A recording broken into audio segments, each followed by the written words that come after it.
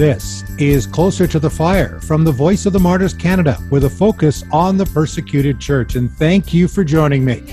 On this episode, we are going to take you on a journey to places where faith in Jesus is forbidden. And along the way, we're going to meet some bold believers whose faith I know will inspire you. Now, to help us do that is Todd Nettleton. And for more than 20 years, Todd has traveled the world and interviewed hundreds of Christians who have been persecuted for the name of Jesus. Todd is the host of VOMradio.net and is the author of a new book, When Faith is Forbidden, 40 Days on the Front Lines with Persecuted Christians. Here now is my conversation with Todd Nettleton. Now, you and I go back, I think about 20 years or so. We've been together in Egypt and Eritrea and Vietnam. And along the way, we have met some pretty amazing people. We're going to talk about that. But Todd, what was the attraction for you to the persecuted church and the Voice of the Martyrs in the U.S. when you joined in the late 90s? Greg, I grew up in a missionary family. So part of my growing up years involved moving from Southern California to Papua New Guinea. My parents served as missionaries there for 4 years. And then even after I left home to go to college, my parents served in Africa. They served in the Czech Republic. And so travel was sort of bred into me, the idea of it's fun. It's fun to go someplace you've never been. It's fun to try a food that you've never tried before. It's fun to try to learn a few words of the language so that you can say hello and you can ask where the bathroom is, some of those really important things. Yeah. And so that was sort of in my blood, so to speak, and in my background. And I was trained in communications. I actually worked as a sports writer for a while and worked at a university in the PR department. And when the opportunity came to come to Voice of the Martyrs, the person who hired me is married to my former college roommate. And she was tasked with building a communications department here at Voice of the Martyrs. And we had dinner one evening and she said, you know, I need to put together a department. I need a staff. I need somebody to tell stories. And I thought, boy, I love telling stories. Mm-hmm. And I love telling stories of heroes, people who really are living out their faith at a high level. And so it just seemed like, hey, this is going to be a great fit for me. And we're now 23 years later, and I still feel like it's a great fit. I still look forward to coming to work every day and to keep telling the stories of our brothers and sisters who suffer for their faith. Well, it's kind of cool. We both have backgrounds in sports, and you were a sports writer. I was a broadcaster, and now you're doing broadcasting. I'm doing writing. I think it's in some ways very natural that you write this book, When Faith is Forbidden, 40 Days on the Front Lines with Persecuted Christians, which, by the way, is also a devotional and a prayer journal. So where did the idea come from the book, or did it just kind of write itself? You know, the idea really came as I would come home, and I know this happens to you as well. I come home from a trip, and I share with my family about the people that I met. I share maybe in my Sunday school class or in my Bible study group, and someone will make the comment, man, I sure wish I could go on a trip with you. And, you know, that's not possible for a lot of people. And some of the places we go, it's not possible for security reasons. So the idea kind of hatched out of that is, okay, how can I take the people in my Bible study group on a trip with me? How could I take VOM radio listeners with me? How could I take every Christian in America with me? And let's sit down and let's meet some of these amazing heroes of the faith. That's really the genesis of the book. And that's the idea of the book is we're going on a trip together. So we're going to spend 40 days and we're going to go and we're going to sit down and we're going to drink coffee. We're going to drink tea. We're going to hear the stories directly from our persecuted brothers and sisters. And the promise that I make, and I think really the promise that the stories make, is on day 41, your faith is going to be a little different. You're going to have seen some things. You're going to have met some people and think, wow, I want to live that way. I want to have that same passion. I want to have that same boldness.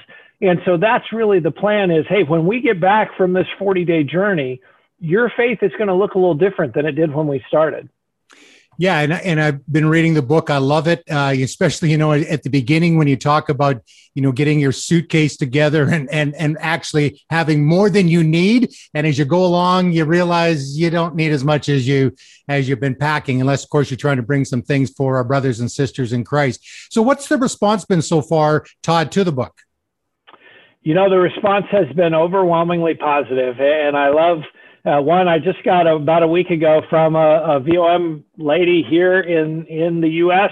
She lives back on the East Coast, and she said, I know the suggestion was that we were supposed to read your book over 40 days, but I read it in 10 hours and 46 minutes. And I was like, okay. And she said, I wasn't trying to read fast. In fact, some of the things I read the chapter twice because it was so good.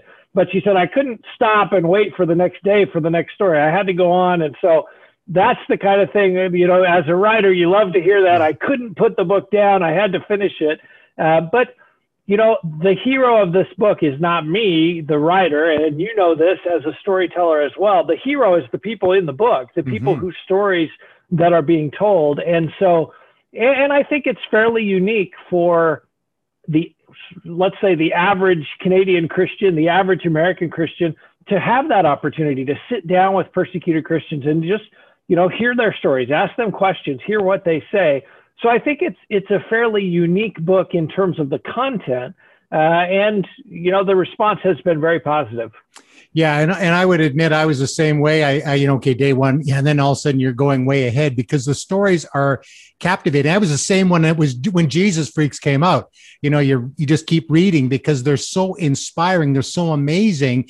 And, obviously you're a journaler, and that's something that you've put into this book too. You can help others to journal. Maybe some people like, oh yeah, I don't want to journal, but I never got around to it. I don't know how to do it. So you're helping in that way, sharing your stories. And then also, of course, the thing that we talk about, Todd, endlessly because it's so important, and that is prayer. One of the reasons that I wanted to include the entries from my journal, and I wish I was a journaler all the time. I'm really not. I journal when I travel, and it's kind of a gift to my wife because she can't be there and kind of have these experiences together.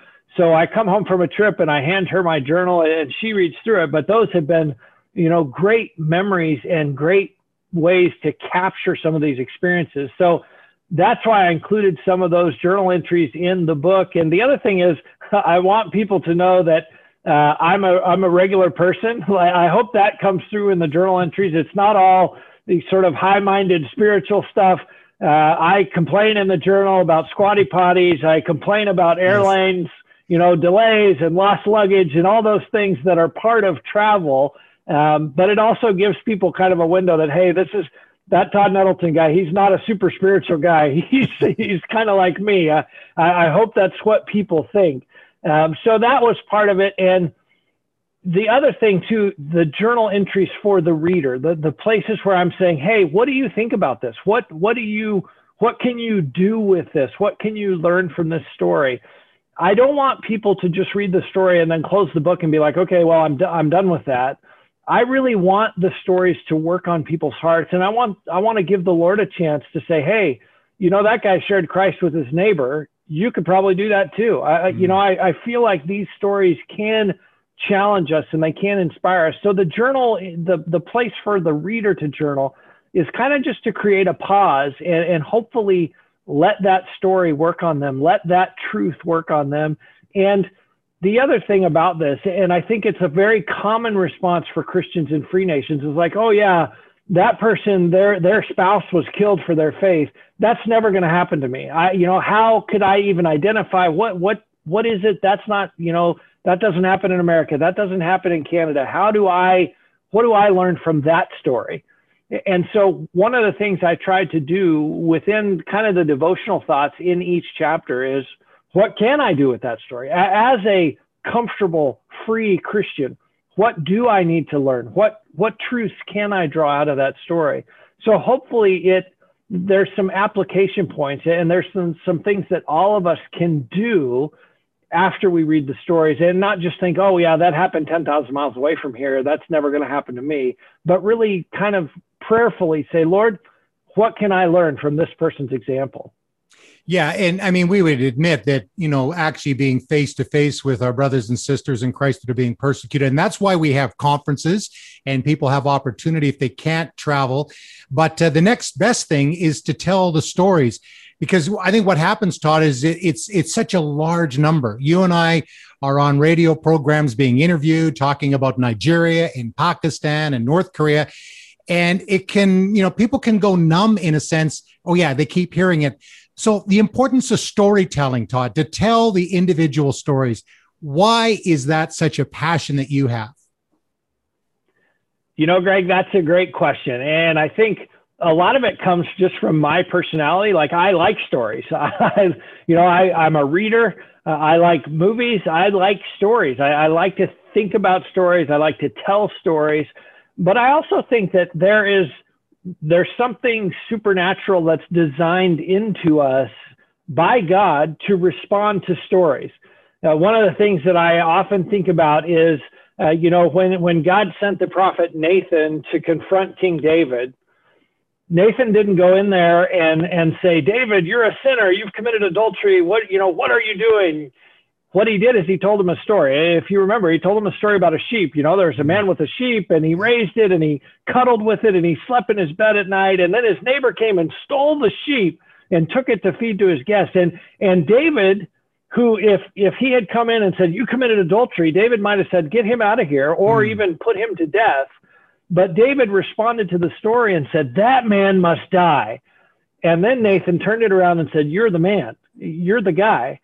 So I think, that's a biblical example, but I think all of us respond to a story because it sort of bypasses your intellect or your brain that would say, oh yeah, that happened in Africa. Oh, that was in Afghanistan. I don't live in Afghanistan. That doesn't affect me.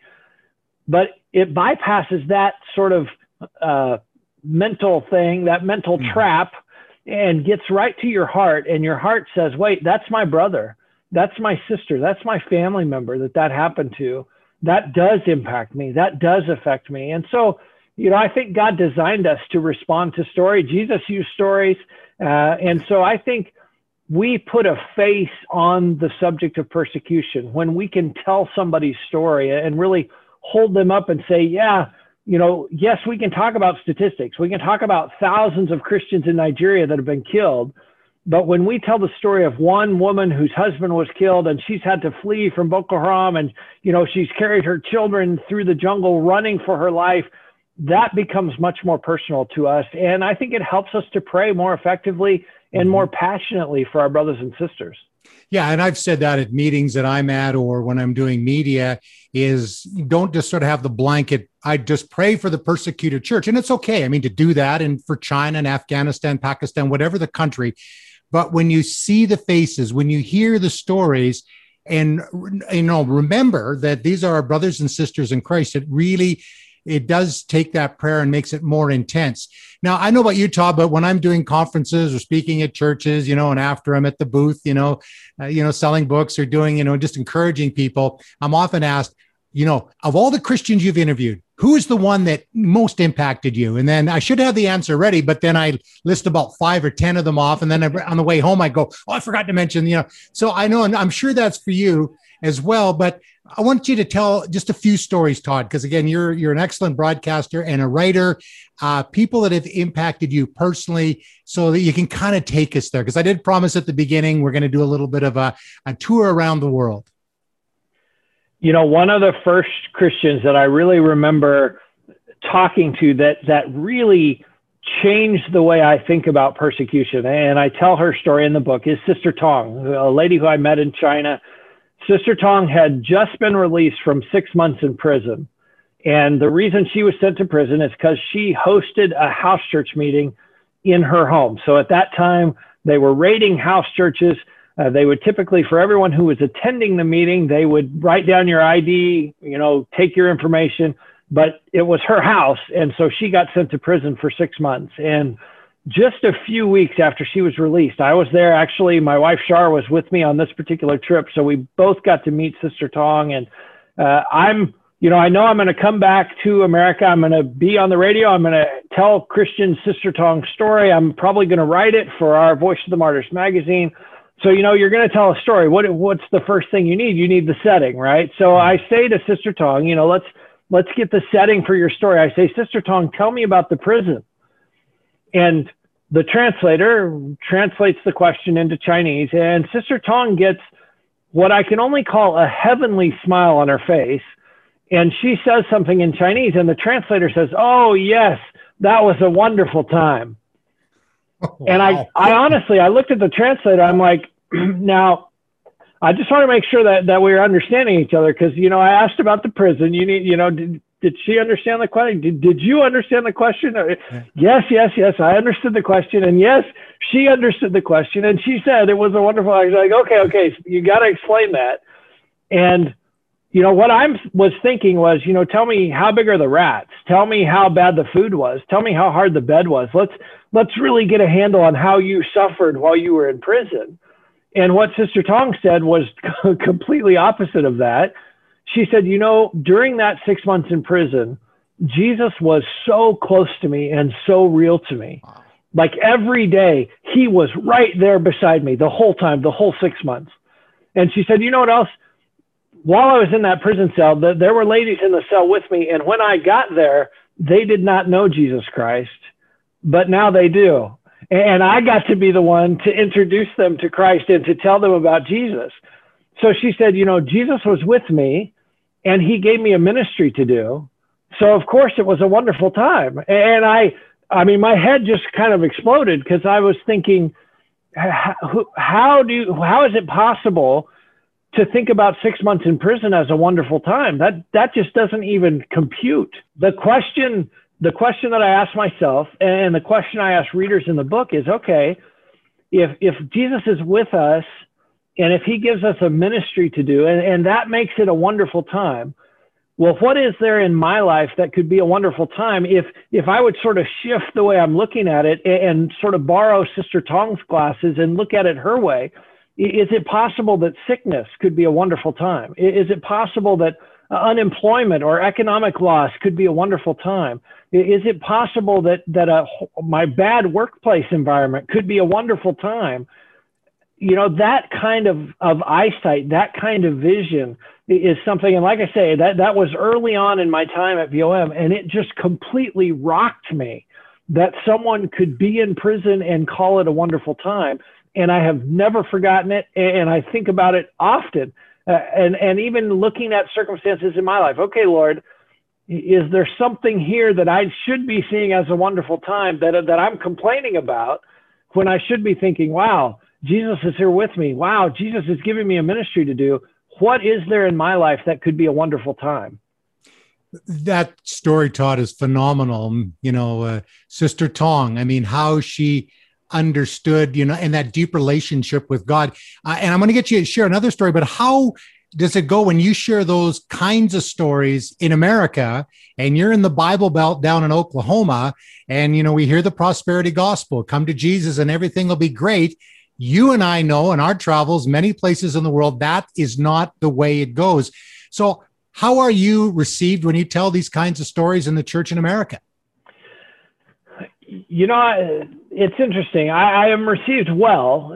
By and large, I'm received very well. But there is an element of people who think, well, Sister Tong is a super Christian, like she's on the top shelf of Christians, and I'm just an average Christian. So I could never do that. I could never be like her. And the reality, and I try to remind people as I get chances to speak to them, is, Jesus is the same in Oklahoma as he is in China. Yes. Jesus is the same. He has the same power in our country as he does in hostile and restricted countries. We just need to access that. We just need to be more committed to that.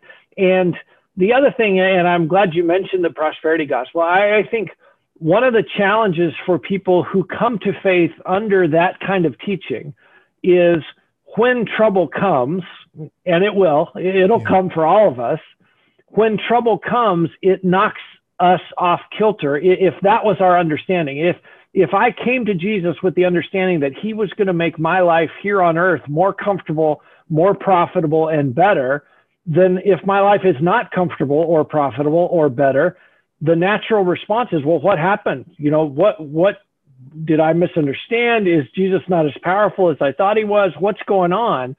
Whereas in a place like Pakistan, you come to faith in Christ and you know, my family's going to turn against me.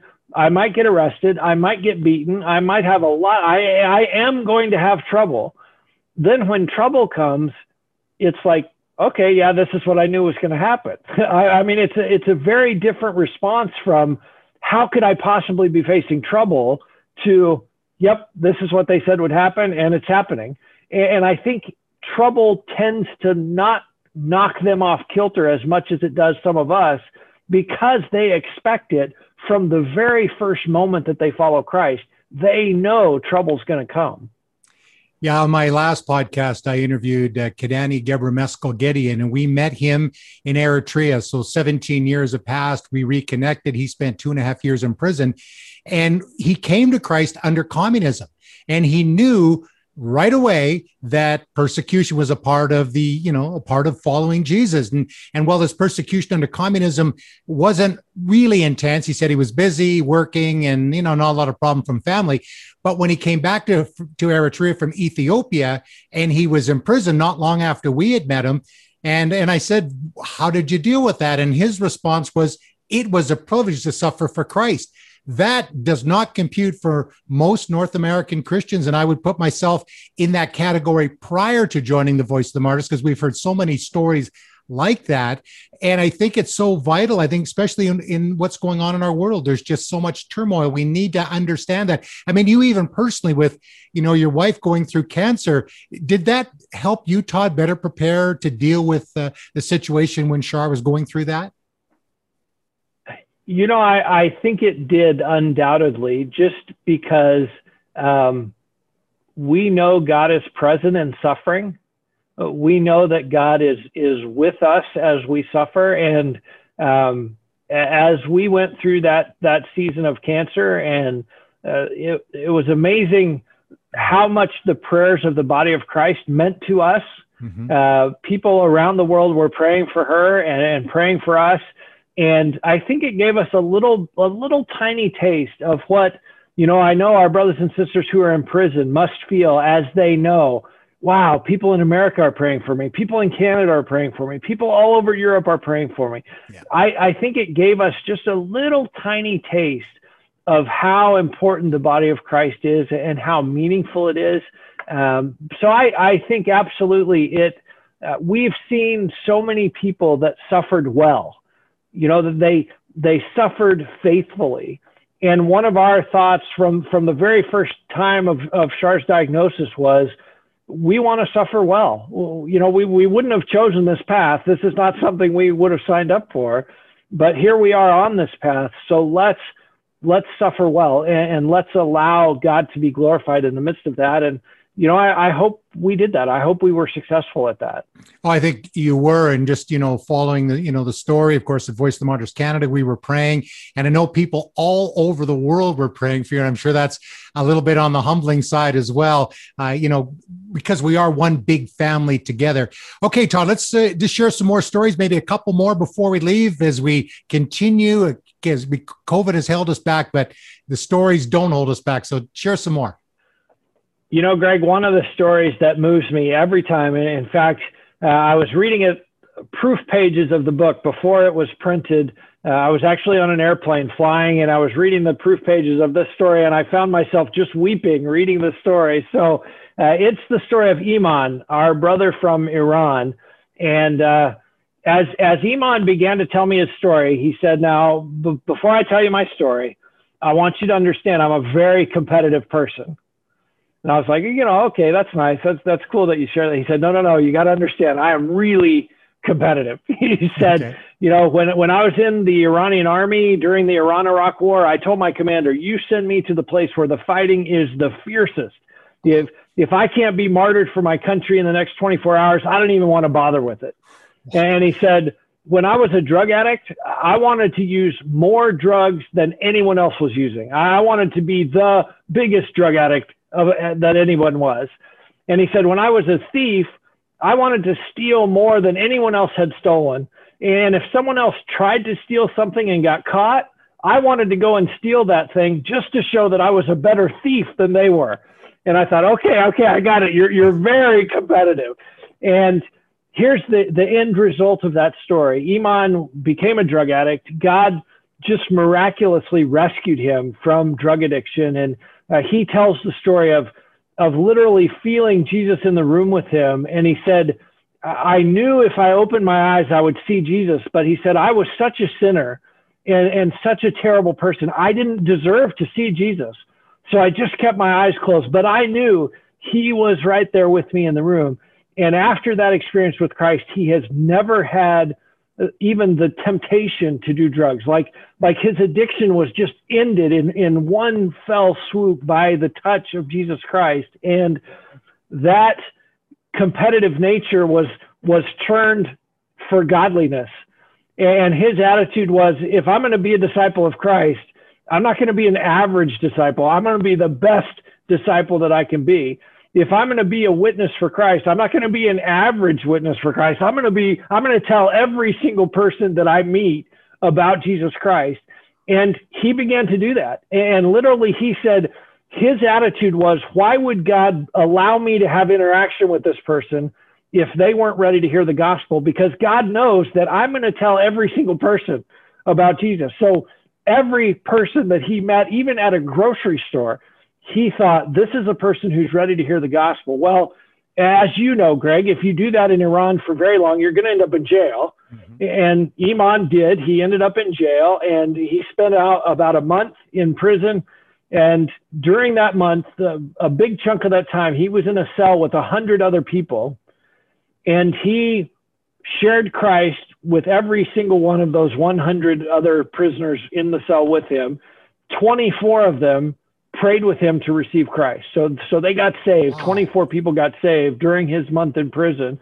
And Iman was released, and actually he was allowed to go home on one day, and he stayed like 3 extra days because he said the ministry was so good in prison. I didn't want to leave until everybody had heard. And finally the guards are like, listen, we told you 3 days ago you could go home. What are you still doing here? They started to get suspicious.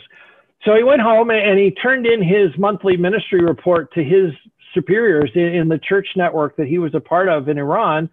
And his monthly report just said, I shared Christ with 100 people, and 24 people got saved and prayed with me to receive Christ. And his leaders found out several weeks later that he had been in prison that month. Like, he got arrested. He'd been in jail that whole time. And they're like, Iman, you know, why didn't you say that you were in prison? Why didn't you tell us in your report that you'd been arrested? And Iman was kind of taken aback by the question. He's like, well, why is it important where I was?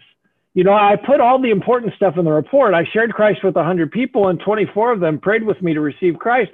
That's the important part. Why would I tell you? What does it matter where I was when I did that? And I just thought, oh my goodness. So Iman's story is one of those, and he's the amazing ability of Jesus to transform us, but also to keep the nature that he created in us. Iman was a competitive person.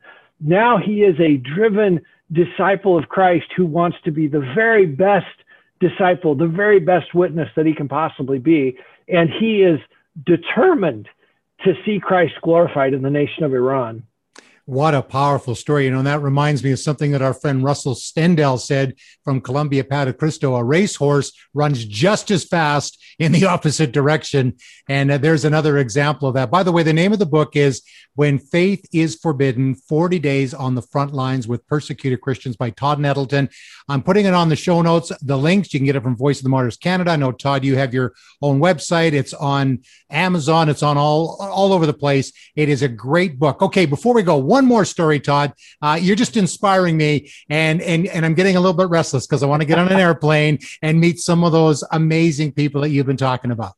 One of the last stories I'll share is the story of Pastor Radjimov. Pastor Radjimov is a pastor in Central Asia. Actually, in his country, he was one of the very first people to come to faith in Christ. And he shared the story. He was trying to plant a church in a city a ways away from where he lived.